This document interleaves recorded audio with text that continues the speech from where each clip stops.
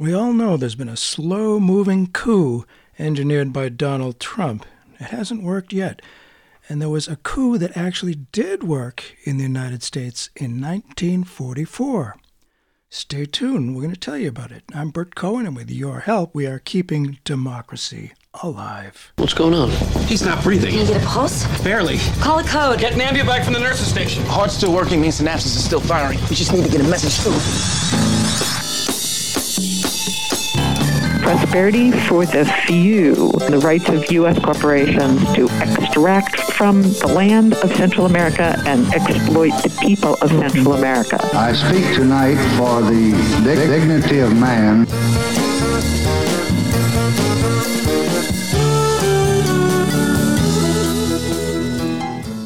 And it is quite a dream to keep democracy alive. And it hasn't always worked as well as it should. Sometimes democracy has been sabotaged. Yes, there was a coup, really, literally a coup, back in 1944, which, had it not been for that, it might have made a huge difference in politics and saved actually a lot of people's lives and limbs. What am I talking about? I'm talking about an elected official, high elected official, with the last name of Wallace. And no, I'm not talking about George Corley Wallace, the right-wing racist Alabama governor in the 1960s. The Wallace we're talking about today couldn't be farther politically from that Wallace. Henry A. Wallace was actually vice president of these United States from 1940 until a really shocking coup at the Democratic Convention in 1944 took his name off the ticket for re-election with Franklin Delano Roosevelt. It changed his name with a little-known senator from Missouri by the name of Harry S. Truman. Of course, when Roosevelt died, shortly thereafter in April 1945, Truman became president and the Cold War began in earnest. Well, I'm very pleased to have with us on Keeping Democracy Alive with Bert Cohen, Peter Kuznick, professor of history at American University. Thanks so much for being with us today. Glad to be with you, Bert. Well, it is quite a story. And for a little more introduction, Peter Kuznick, aside from being professor of history at American University in Washington, is co-author with Oliver Stone of The Untold History of the United States. And of that book, Glenn Greenwald of The Guardian termed it a counter-narrative to the enormous tide of hogwash that dominates most public discussion of America. Pulitzer Prize-winning historian Martin Sherwin calls it the most important historical narrative of this century, a carefully researched and brilliantly rendered account. Well, again, thanks for being with us, Peter. How did President Roosevelt come to appoint Henry Wallace as vice president in the first place in 1940? Why politically did Franklin Roosevelt want a real progressive on the ticket? Who was Henry Wallace in 1940? Wallace had been Roosevelt's Secretary of Agriculture throughout the New Deal. Wallace came from a very distinguished Iowa farm family. His father had been Secretary of Agriculture in the Harding and Coolidge administrations.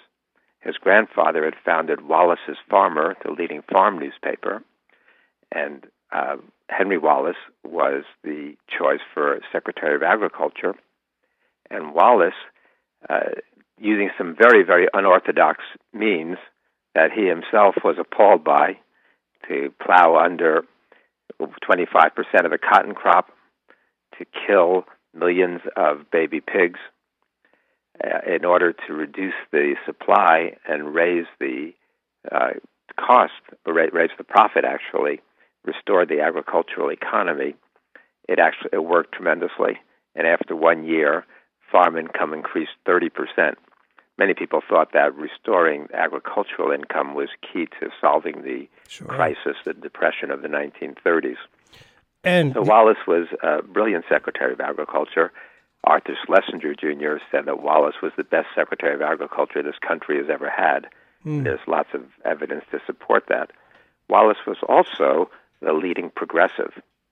He and Ickes and really were the most important progressives in the Roosevelt administration. Wallace had very close rapport with the scientific community. He was an outspoken anti-racist, outspoken anti-fascist, known widely as a real leader of progressive thought in America during the 1930s, and was widely viewed as a likely successor to Franklin Roosevelt. So when Roosevelt was looking for a vice presidential candidate in 1940, Roosevelt knew that war was imminent. Yeah. He knew he would be fighting a war against Nazism, racism, militarism, and he wanted a real progressive on the ticket in 1940. The problem was that the party bosses didn't want Wallace on the ticket, so they were resisting Roosevelt's choice of Wallace for vice president. Roosevelt wrote a remarkable letter to the Democratic Convention in 1940, in which he says the Democratic Party must champion progressive and liberal policies and principles, that the party has failed when it has fallen into control of those who think in terms of dollars instead of human values. He says until the Democratic Party shakes off all the shackles of control fastened upon it by the forces of conservatism, reaction, and appeasement, it will not continue its march to victory. The Democratic Party cannot face in both directions at the same time. Therefore, I decline the honor of the nomination for the presidency. Roosevelt was actually about to turn down the nomination of his party because he thought his party was not sufficiently liberal and progressive and principled.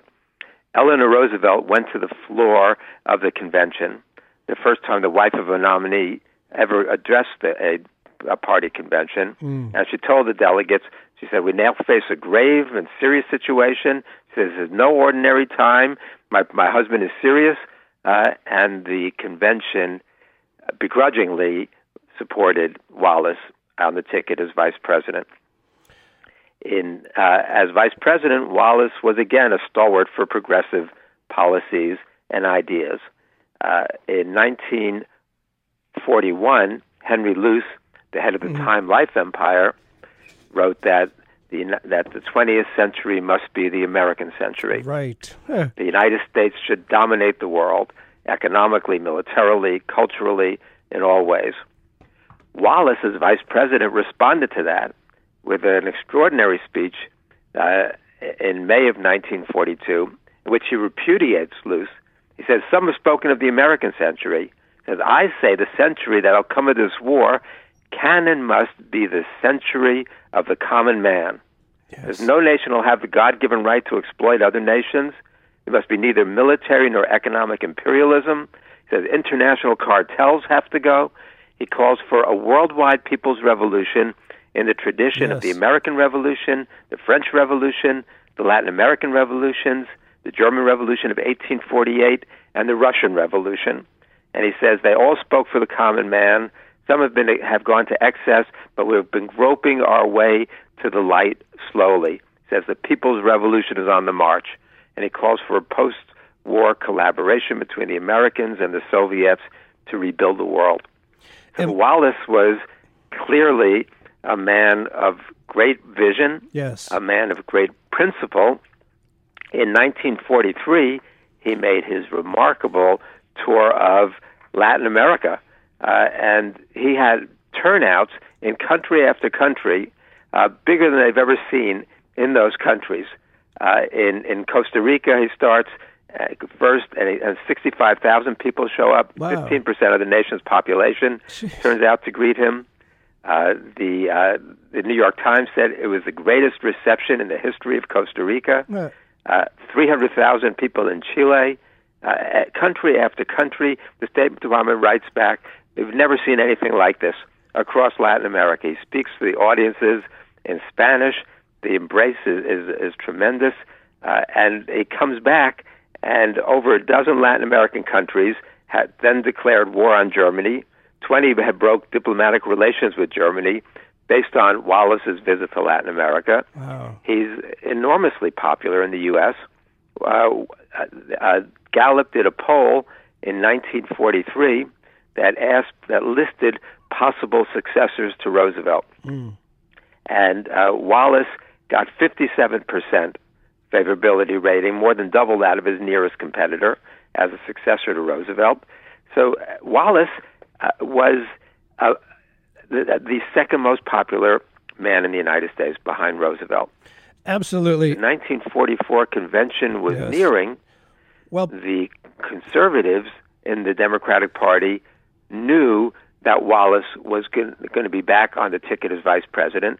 They also knew that Roosevelt was increasingly feeble, that he was not going to last, to survive another term as president, and that whoever got nominated as vice president would be the next president of the United States.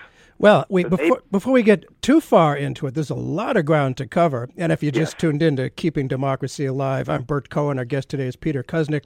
We're talking about somebody who I imagine like 98%, maybe more, of Americans never heard of.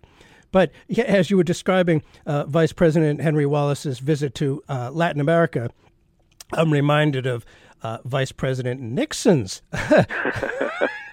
where they hated him. They threw eggs at him, and at least he realized when he talked about the century of the common man that we kind of needed Central America and Latin America. It was in our interest to have them as our friends, and that hasn't always been the case, to put it mildly, if you look at the history of American relations with the people of Latin America.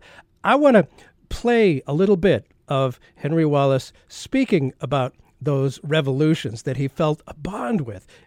I'm not sure, you probably know what I'm about to play. I'm not sure what year this was. So let me play it, and you can describe it. The March of Freedom of the past 150 years has been a long, drawn-out people's revolution. This great revolution of the people, there were the American Revolution of 1775, the French Revolution of 1792, the Latin American revolutions of the Bolivarian era, the German Revolution of 1848, the Russian Revolution of 1918. Each spoke for the common man in terms of blood on the battlefield. Some went to excess, but the significant thing is that the people groped their way to the light. The people are on the march toward even fuller freedom than the most fortunate peoples of the earth have hitherto enjoyed. I appreciate all the sound effects in there, but that was Henry Wallace speaking there. And, you know, what he was talking about was the America that I was so proud of in the 1950s, when we were the champion of the little guy. We were against colonialism. We were against feudal domination of peasants. And we supported the average person. And the world loved America because that's who we were. We were against imperialism, against fascism. And he really spoke to that. And a little bit of history here. Who was vice president before he was put on the ticket in 1940, and what happened to him? Marshall was not he was a Texas a Southerner with pretty bad views on things. John Nance Garner, and he was not going to be kept on the ticket in 1940. Roosevelt wanted a real progressive, right, at that point. Because Roosevelt certainly was a progressive, there's no doubt about it.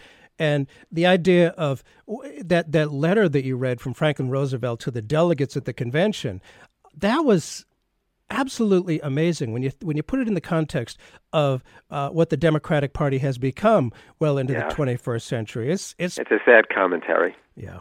I mean, the Democrats would be well advised to revisit that letter that Roosevelt wrote and never sent. That it just captured what the Democratic Party once was, and what the Democratic Party should be again. Absolutely, but is really forsaken. Yeah, and really could be. And to have two Republican parties out there, two corporate parties, of course, people aren't enthused about voting. We need something to get excited about, and luckily, there are people out there now, and this show is coming from New Hampshire, where we have the first in the nation presidential primary, and there's a lot of push for some kind of populist take back of our government so that it can be our government again. Mm-hmm. If you just tuned in, we're talking about Henry A. Wallace. Now, so they were both concerned. Both FDR and Wallace were visionaries, each in their own way. Wallace wanted to talk about what could contribute to real world peace. What did Roosevelt say about the power of money, specifically as it related to the Democratic Party? And I wonder where Henry Wallace fit in with regard to the power of money in the Democratic Party. Roosevelt had alienated the moneyed interests in the United States. Roosevelt said that these conservative money interests hate me. He says, I welcome their hatred. Yeah. It's very different than Obama, who goes hat in hand, begging for money, gets the support of Big Pharma, and then sells out the health care plan, repudiates campaign financing, public financing of the campaign, and gets heavily supported by Wall Street interests. And his policies reflect that, and he puts them in as his economic advisors. All the New York Times called them a constellation of Reubenites. Yeah. It's very, very different kind of attitude. Democratic Party certainly had backing from some financial interests, but very, very few. Joseph Kennedy was one of the few big businessmen who really supported Roosevelt in the 1930s. We have another faction of the party who apparently tried to stage a coup against Roosevelt when they approached Smedley Butler in the 1930s and asked Marine hero Smedley Butler to lead an uprising. But Butler publicly exposed this. There were congressional hearings. The congressional committee said that everything that Butler claimed had been verified, and these people were the Morgans and the DuPonts and other reactionary business interests who were supporting the Republicans at the time. So the Democratic Party was much more a party of the common people in the 1930s than it's become now. I can only Roosevelt and Wallace did not want the support of these kinds of moneyed interests who were going to try to subvert their progressive policies. I believe Franklin Roosevelt said something about, I welcome their hate. Yes, he said, I welcome their hatred. Yes, he did. And, at the time of FDR and Henry Wallace, and, after the U.S. finally got involved in the war against the Nazis, the Soviet Union was still our ally.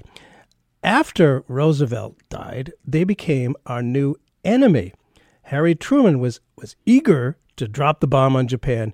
Many speculate not to defeat the Japanese, because that was happening anyway, but to show Stalin, our new enemy, our new power, and to threaten Stalin and to start a new type of war, Cold War. How does this differ from both Franklin Roosevelt and Wallace? What did they envision for the U.S. Soviet Union relationship after the Nazis were defeated? You think about the incredible expense of the Cold War and how it drained our economy so terribly. What was their vision of the American-Soviet relationship after the war? Well, Roosevelt was interesting on this because, Roosevelt had negotiated the agreements at Yalta, and Roosevelt envisioned ongoing U.S. Soviet friendship after the war. Roosevelt called for something that we need today. He called it the four policemen. He said after the war, the United States, the Soviet Union, China, and he said Britain would have to serve as policemen and make sure that peace and stability are maintained around the globe. I think we need something like that again, not with Britain in there, but maybe with Germany as a fourth partner in securing the peace globally. But Roosevelt's final telegram that he sent to Churchill right before he died, he said, these little issues come up between the Soviets and us every day, but they go away. They get resolved. The worst mistake would be to make a big deal out of them. He says there's no reason why we can't have ongoing friendship with the Soviets and work together afterwards.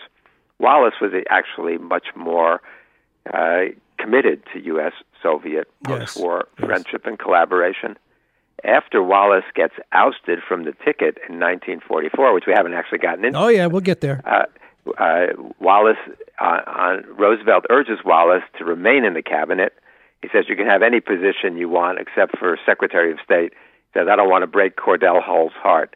So he says, take any other cabinet position you want. Right. And Wallace does the same thing that Hoover had done in 1920 when he had a similar choice of positions. Wallace chose to be Secretary of Commerce. Right. And he stays on in the cabinet for another year after Roosevelt's death and wages the fight against Truman's Cold War policies from inside the cabinet. Finally, in September of 1946, Truman fires him.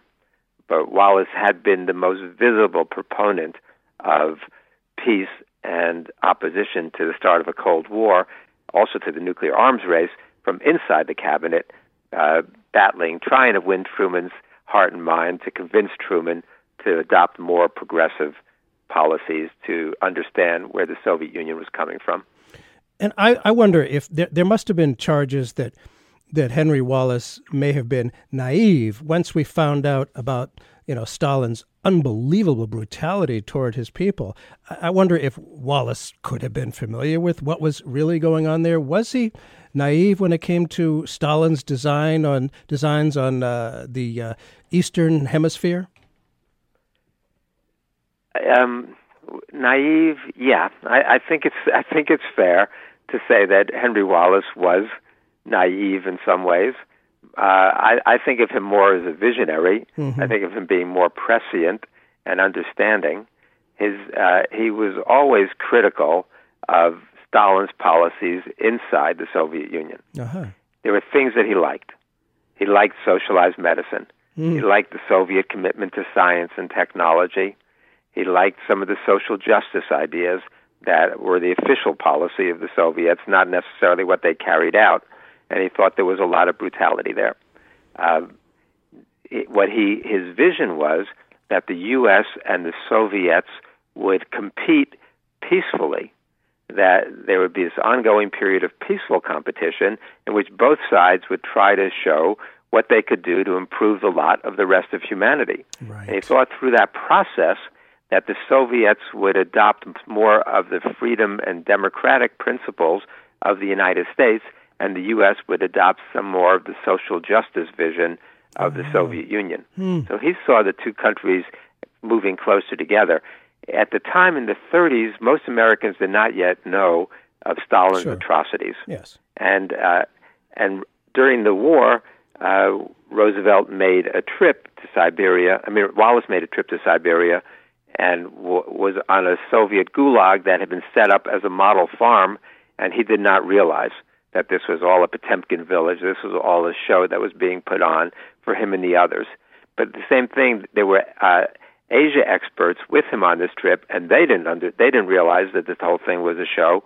There were U.S. generals on the trip with him. None of the military leaders realized this was a show either.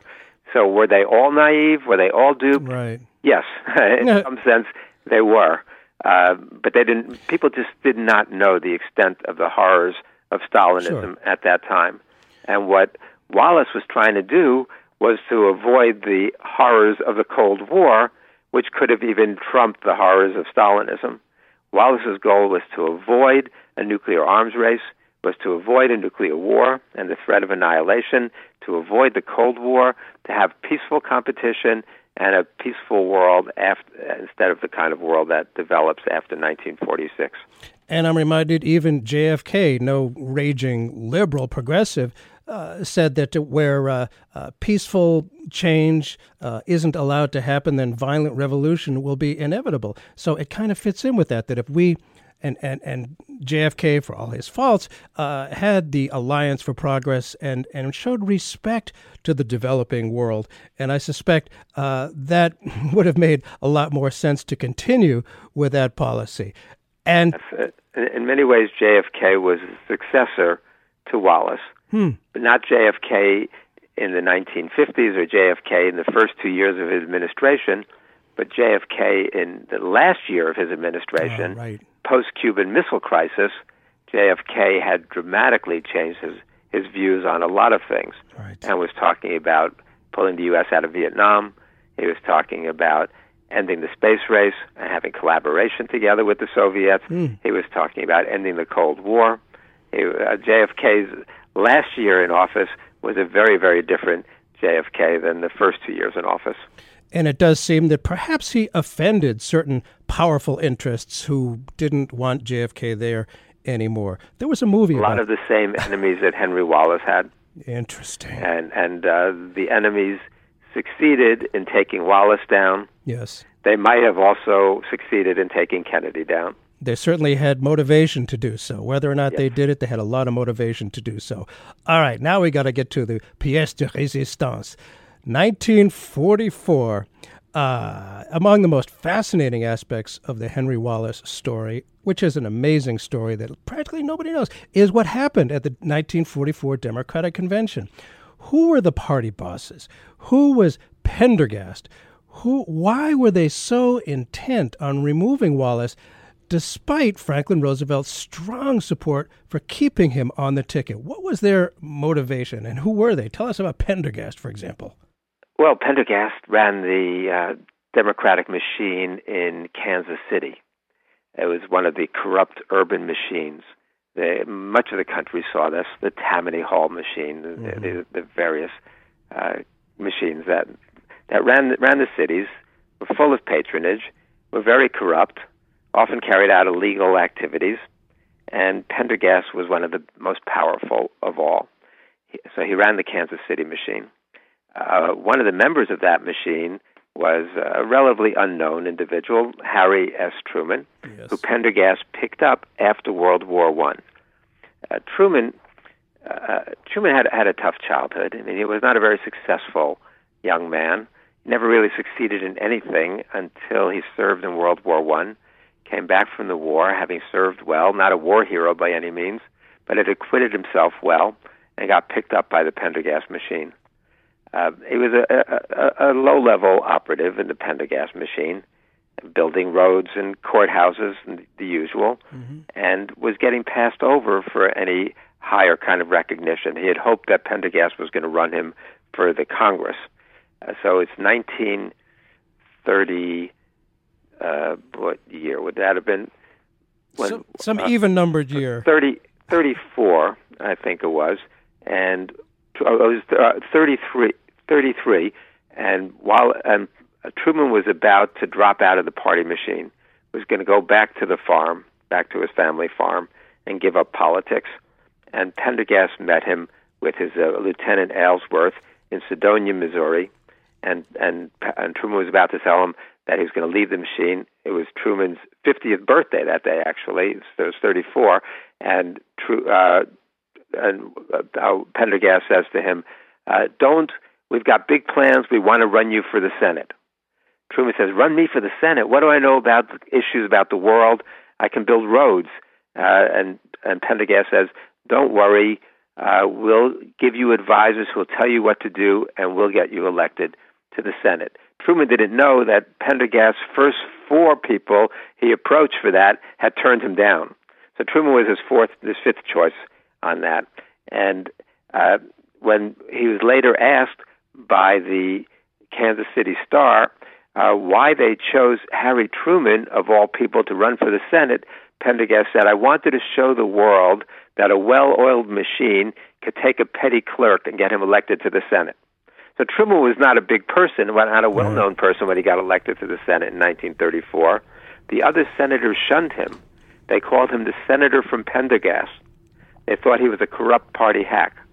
In reality, Truman was one of the most honest, if not the most honest member of the Pendergast machine, and was more than a hack. But he had very little national reputation in his first term as Senate. When he was running for re-election in 1940, Roosevelt refused to back him. And Pendergast couldn't back him because Pendergast was in federal prison in Kansas City. And so Truman was running third in the election. Out of desperation, at the last minute, he turned to another political machine, the Hannigan-Dickman machine that ran St. Louis. And they threw their backing to him, and he barely eked out a re-election victory in 1940. During his second term in the Senate, he acquitted himself much better. He was not a star by any means, but he ran an investigation of the defense sector, found some corruption there. It was not the best investigation, but at least got him some headlines and national attention. So when the party bosses decided in 1944, now by this point, the party bosses are people like Mayor Kelly of Chicago, Haig of Jersey City, Walker, but the two most important were Hannigan, who had run the St. Louis machine, who Truman helped get appointed national chairman of the Democratic Party, and Edwin Pauley. Pauley talked about the ouster of Wallace. He proudly called it Pauley's coup. He claimed credit for ousting Wallace. Pauley was the treasurer of the Democratic Party. He said that he's a California oil millionaire who said that I entered politics when I realized it was cheaper to elect a new Congress than to buy up the old one. Yeah. He later gets indicted also. This is a very corrupt crew, I guess. And they're very conservative. And they know that if Wallace gets on there, then Wallace is going to make some very, very radical changes. And he didn't like the Wall Street types. In fact, Wallace decried America's fascists. He said America's fascists are those people who think that Wall Street comes first and the American people come second. Wow. Now we call them Democrats and Republicans. Yes. But Wallace called them America's fascists. So clearly Wallace had enemies. His enemies included the Southern segregationists, because Wallace was the leading spokesperson for black civil rights in the Democratic Party. They included the anti-feminists, because Wallace was the leading spokesperson for women's rights in the Democratic Party. They included the British and the French, because Wallace was the most outspoken opponent of colonialism and imperialism, which he said have to end. Yes. Global exploitation has to end. He was opposed by the business interests because he was the leading spokesperson for labor at that point in the Democratic Party. So he's got the racists, he's got the imperialists, he's got the business interests, the segregationists, the anti-feminists, the anti-labor people. They all hate Wallace and want to get him ousted. The British had been putting pressure on Roosevelt to get Wallace off the ticket. They had been spying on Wallace.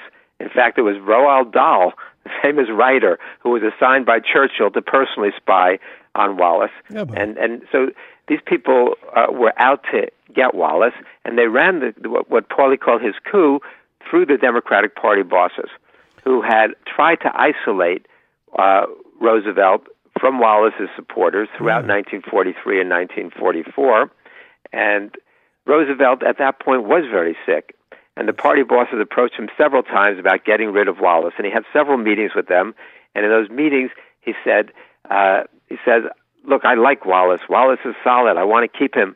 He says, but I can't get reelected without you. I'm too weak this time. You guys have got to run the campaign. Oh, wow. And he capitulated to the pressure. I was wondering why he did that. And he supported Wallace. He said, if I were a delegate, I would vote for Henry Wallace.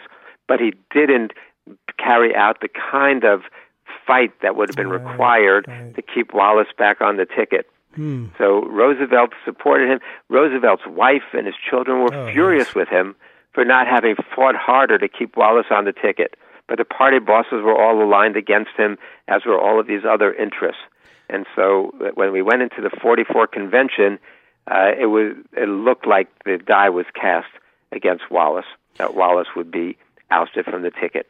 Well, we want to talk about specifically what happened on the floor of the convention then. If you just tuned in to Keeping Democracy Alive, Bert Cohen here. Our guest is Peter Kuznick, professor of history at American University. We're talking about Henry Wallace, 1944. Okay, the delegates on the floor, as I understand it, were very much supportive of keeping Henry Wallace on the ticket. Is that correct?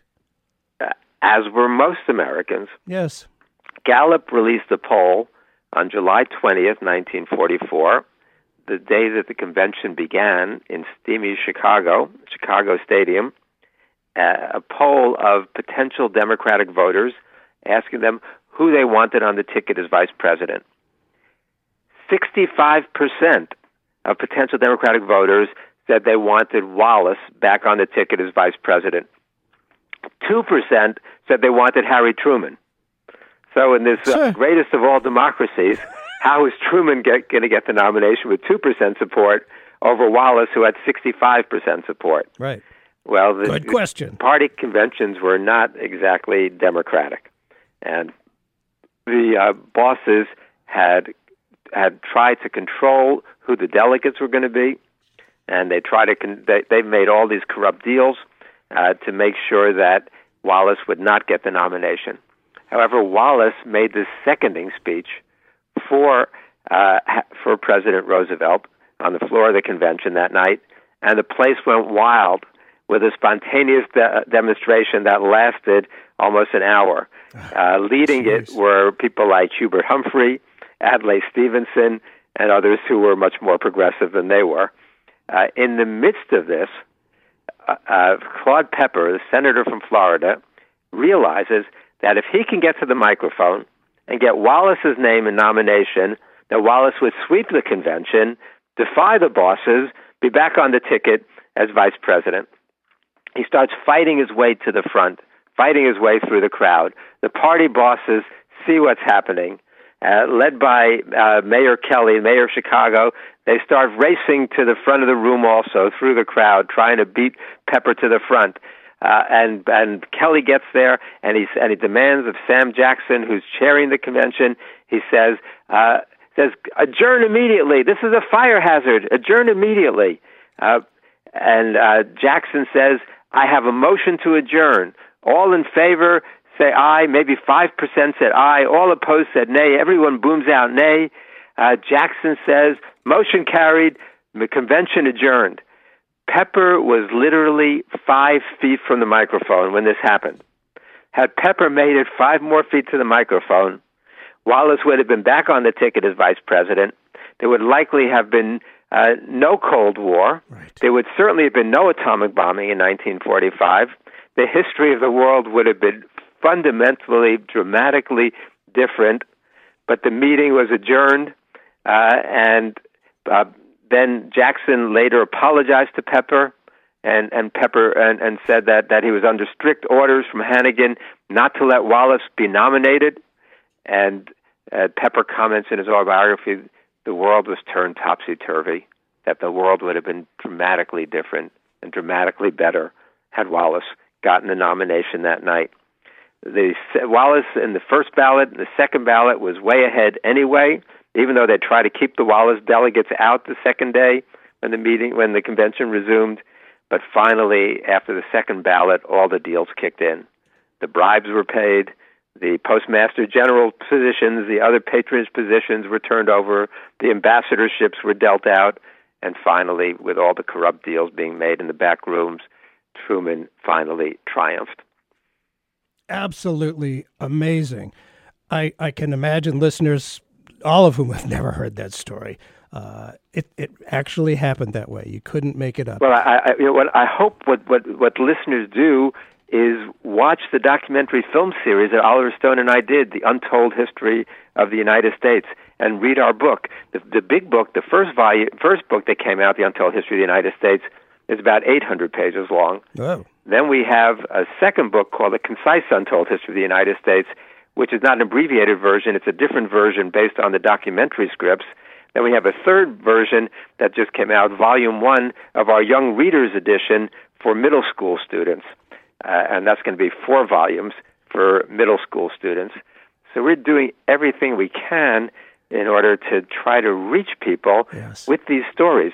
In fact, my friendship with Oliver Stone, collaboration with him, actually began, I told him the Wallace story, which he had never heard either. Right. 99% of Americans or more didn't know, and we actually agreed that we were going to do a Wallace movie. So I wrote a screenplay for really? Oliver Stone about Henry Wallace. We never got it made, but we always wanted to, and that's what led to our collaboration around the documentary film series. We were having dinner, and he was scouting locations for his movie Pinkville about the My Lai Massacre. Oh. And over dinner, he said, Peter, let's do it. Let's finally do a documentary. And it was going to be a 1-part, 1-hour documentary about Wallace and the origins of the Cold War and the things we're talking about. And then when I went to see Oliver 2 weeks later in New York, now he had the idea for doing a 10-hour, 10-part documentary film series. And it ended up taking us 5 years between the documentaries, 12 episodes, the 800-page book, and everything else we were doing. So it was a life changer. It certainly changed both of our lives in interesting ways. And the documentaries have been airing pretty much everywhere in the world. It would be great for Americans, especially school children. I mean, memory, there's official memory, there's the official narrative of history, the things that are chosen as to what, school children will learn and will not learn is tremendously powerful in terms of what is happening right now. It's not just history. This is taking the future into our own hands as well. We're talking about Henry A. Wallace and the 1944 Democratic Convention. Is it fair to call it a coup? He was apparently like 9 seconds away from getting the microphone. Claude Pepper was. Can this be called a coup? I mean, that's a pretty strong word to use. Well, that's what the perpetrators called it. It wasn't a violent coup. Right. It caused a lot of violence, inadvertently. Right. It led to the atomic bombings of Hiroshima and Nagasaki, led to the Cold War. It was a nonviolent coup. Yes, a bloodless coup. Violent coup. There have been bloodless coups before, and I'm sure there will be again. And, if you think about Vietnam, it was pictured in the Cold War context. Here was the reality of Vietnam, which I don't know if kids get taught these days what it really was. It was a struggle by the Vietnamese people for independence from the French colonialists. I can't help but believe that Henry Wallace would have supported the independence of the people of Vietnam. And then it was... He did, as did Franklin Roosevelt. Roosevelt spoke out explicitly about refusing to give the Indochina back to the French.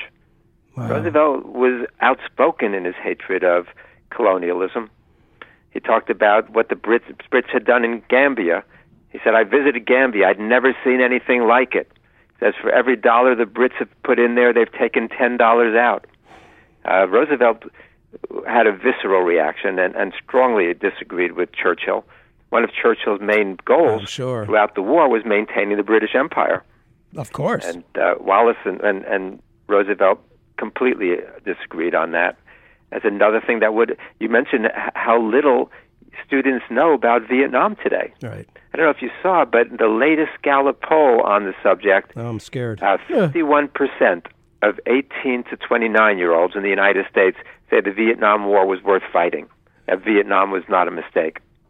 51%. It's astounding to me that people have such ignorance, so little understanding of history, so little historical knowledge and memory. And that's done that way on purpose. There's a 50-year commemoration, official commemoration of the start of the Vietnam War. Backing off Vietnam, of course. I mean, that war went on unbelievably long, and we could talk about that for another hour or so. Mm-hmm. But Henry Wallace, he was Secretary of Commerce. Harry Truman, who was president, who was really into the Cold War. I mean, he was just loving it. The whole Truman Doctrine. People should read about the Truman Doctrine. That created the Cold War and just set us up as the big colonial power to beat back any independence movements. So Henry Wallace was removed by President Truman in 1946. Then in 1948, he did something rather interesting. He ran for president himself. Henry Wallace did in 1948. Tell us about that. Tell us about his run for the presidency in 1948. Where did his support come from, and was he called a commie sympathizer? Well, by 48, the Cold War had really been institutionalized. Wallace had remained the leading critic of the Cold War in 46, 47, and early 1948. He'd become the editor of the New Republic in the days when the New Republic was a very progressive publication. Yeah. It's not quite, doesn't represent that at this point. No. But it for a long time it was. Yeah. Long time. And Wallace decided that he was going to run for president. that would be the way to spread his message, his anti-Cold War message. He was outspoken in condemnation of what you were talking about before, the Truman Doctrine. He thought that the hardening of the lines was going to lead to a war between the United States and the Soviet Union. And so he thought the best thing to do would be to run for president on the third-party ticket, the Progressive Party. His platform was largely the same as it had been before: anti-Cold War, anti-nuclear arms race, and he was very, very outspoken on these issues. It looked like he was going to have a lot of support initially, even though the country was changing its views. But he still was so popular among African Americans, among labor, progressive Americans. But the country was already changing from 1945 to 1948. We see what's going on now. You turn on CNN, and it's one scare after another. Fear. And American people today are just very, very frightened. Even measles, whatever it is, yes. It's 24 hours a day. Fear. The crap out of American public. Yep. Well, that was what was going on then. When Truman was going to announce the Truman Doctrine in early 1947, Senator Vandenberg said, you're going to have to scare hell out of the American people to get them to go along with this. The Americans had resisted this Cold War mentality, and Truman did scare hell out of the American people, and he had a lot of other supporters who were doing that. And these people were controlling the media, and they were controlling the high offices, and they're controlling the State Department during this time. Oh, yeah. After Wallace was out, there was no articulate voice from within who was opposing these Cold War policies. So the American people were, I don't know if they were brainwashed, but they were convinced that it was a very dangerous world, that the Soviets were out to conquer the world, that the United States was vulnerable to the Soviet Union during that time. And Wallace initially had a lot of support, but his support dwindled during the campaign, and he was red-baited viciously. I'll bet. The Clark Clifford had advised Truman on how to handle Wallace. He said, what we need to do is to discredit him by, first of all, making your policies more progressive. And Truman did adopt many of Wallace's more progressive policies on race, on labor, on social issues, not on foreign policy, but on domestic policy. Truman adopted Wallace's policies to try to co-opt them and to co-opt his supporters. And the second thing that Clifford told him was, you shouldn't attack Wallace yourself. Get liberals and progressives to do it. There's the group that we sometimes refer to as Cold War liberals, these hawks from within the Democratic Party. We still see a lot of those types around now. Hillary Clinton is a good example of that, somebody who's progressive on some of the social issues, but very conservative when it comes to foreign policy and very hawkish. Yes. Well, those are the people who went after Wallace. And it was successful. Between the frightened mentality of the American people, the brainwashing on foreign policy, the fear of the Soviet Union. As Wallace had said in one of his earlier speeches, he said it's fear. It's fear that drives us. It's fear. The Soviets are afraid of Western encirclement. The Americans are afraid of Soviet aggression. You know, and that was the mentality. And even Wallace was not able to overcome that. The communists were actively involved in that campaign, probably to a much greater degree than Wallace understood or appreciated, but he would not have repudiated the communist support. He was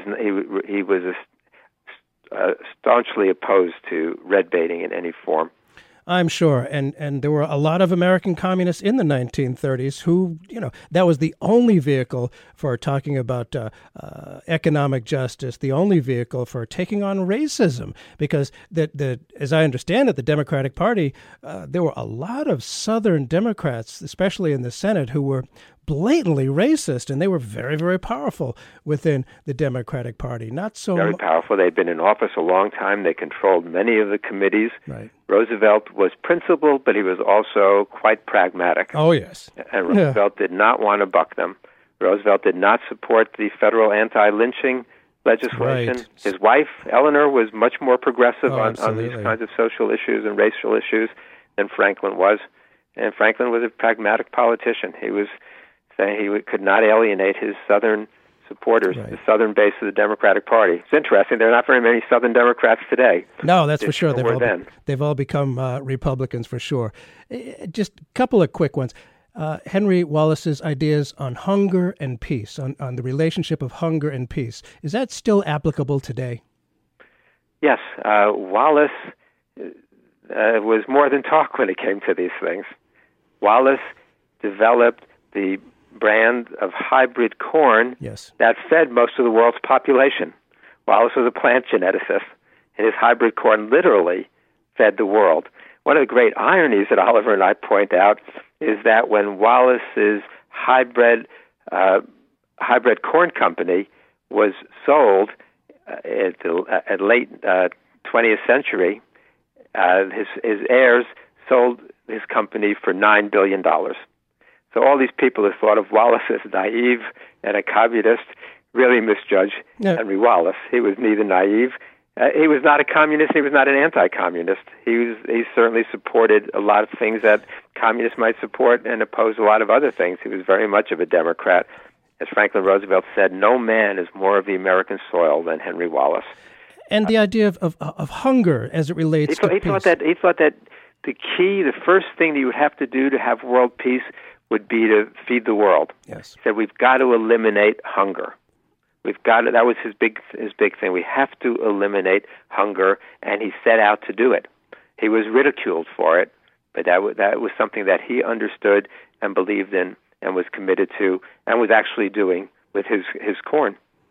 And it doesn't seem like Franklin Roosevelt was concerned about not getting reelected should Wallace stay on the ticket. The chance, it's highly likely Roosevelt would have won and Henry Wallace would have become president.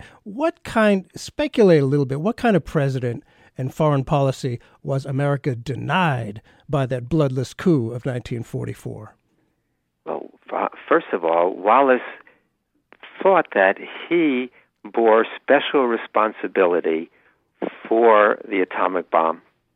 Wallace was in on the meeting on October 9th, 1941, with Vannevar Bush and Franklin Roosevelt, where they agreed to go forward with the atomic bomb project.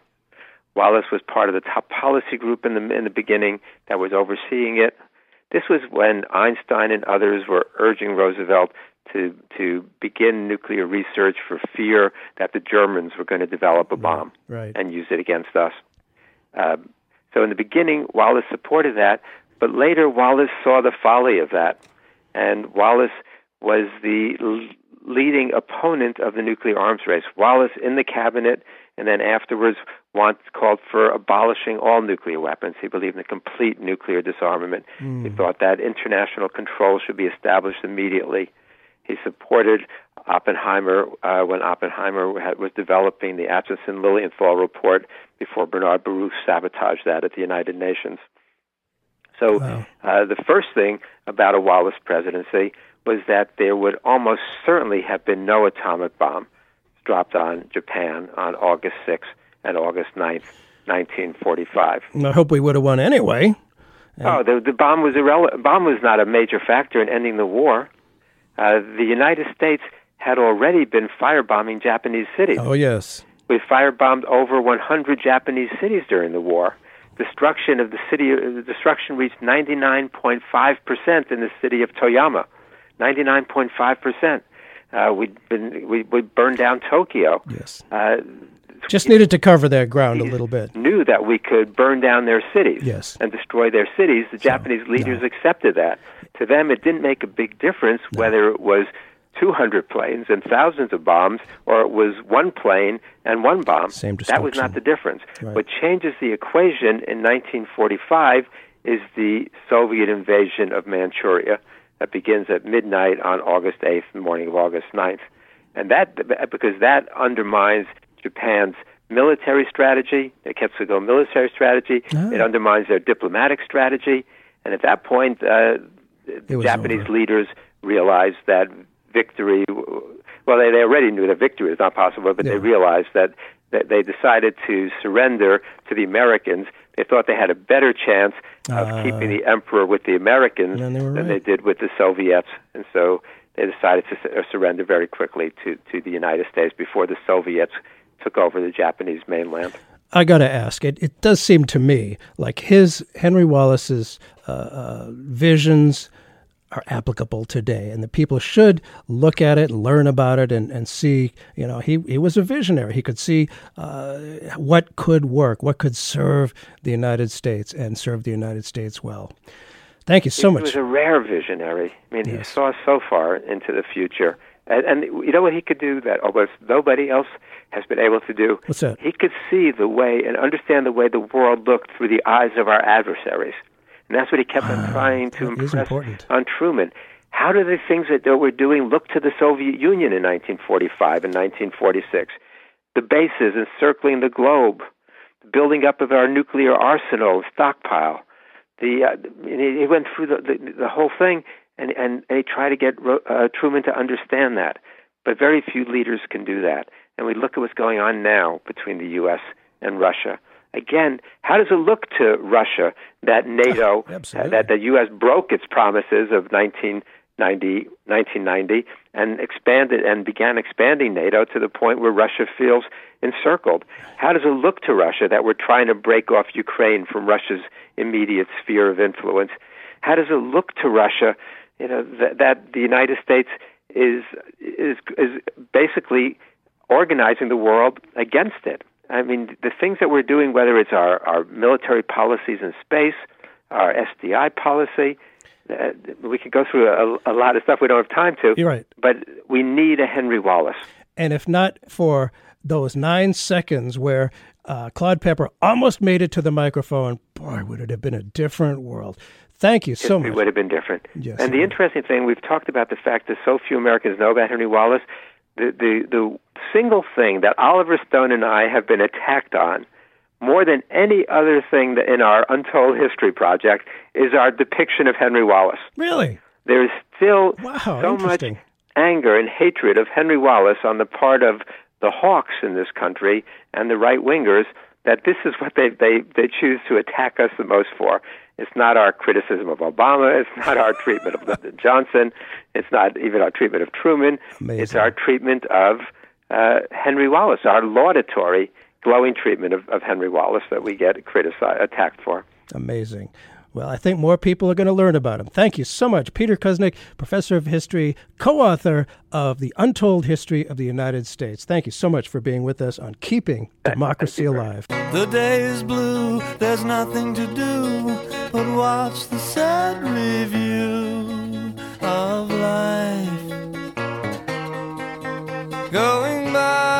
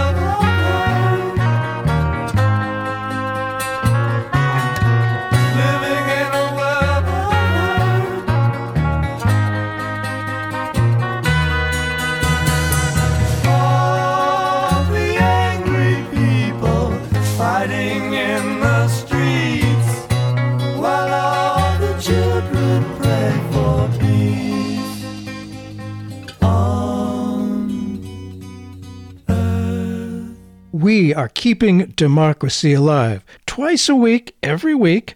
Subscribe. Don't miss a single one. On the website, Apple Podcast, Spotify, or Stitcher.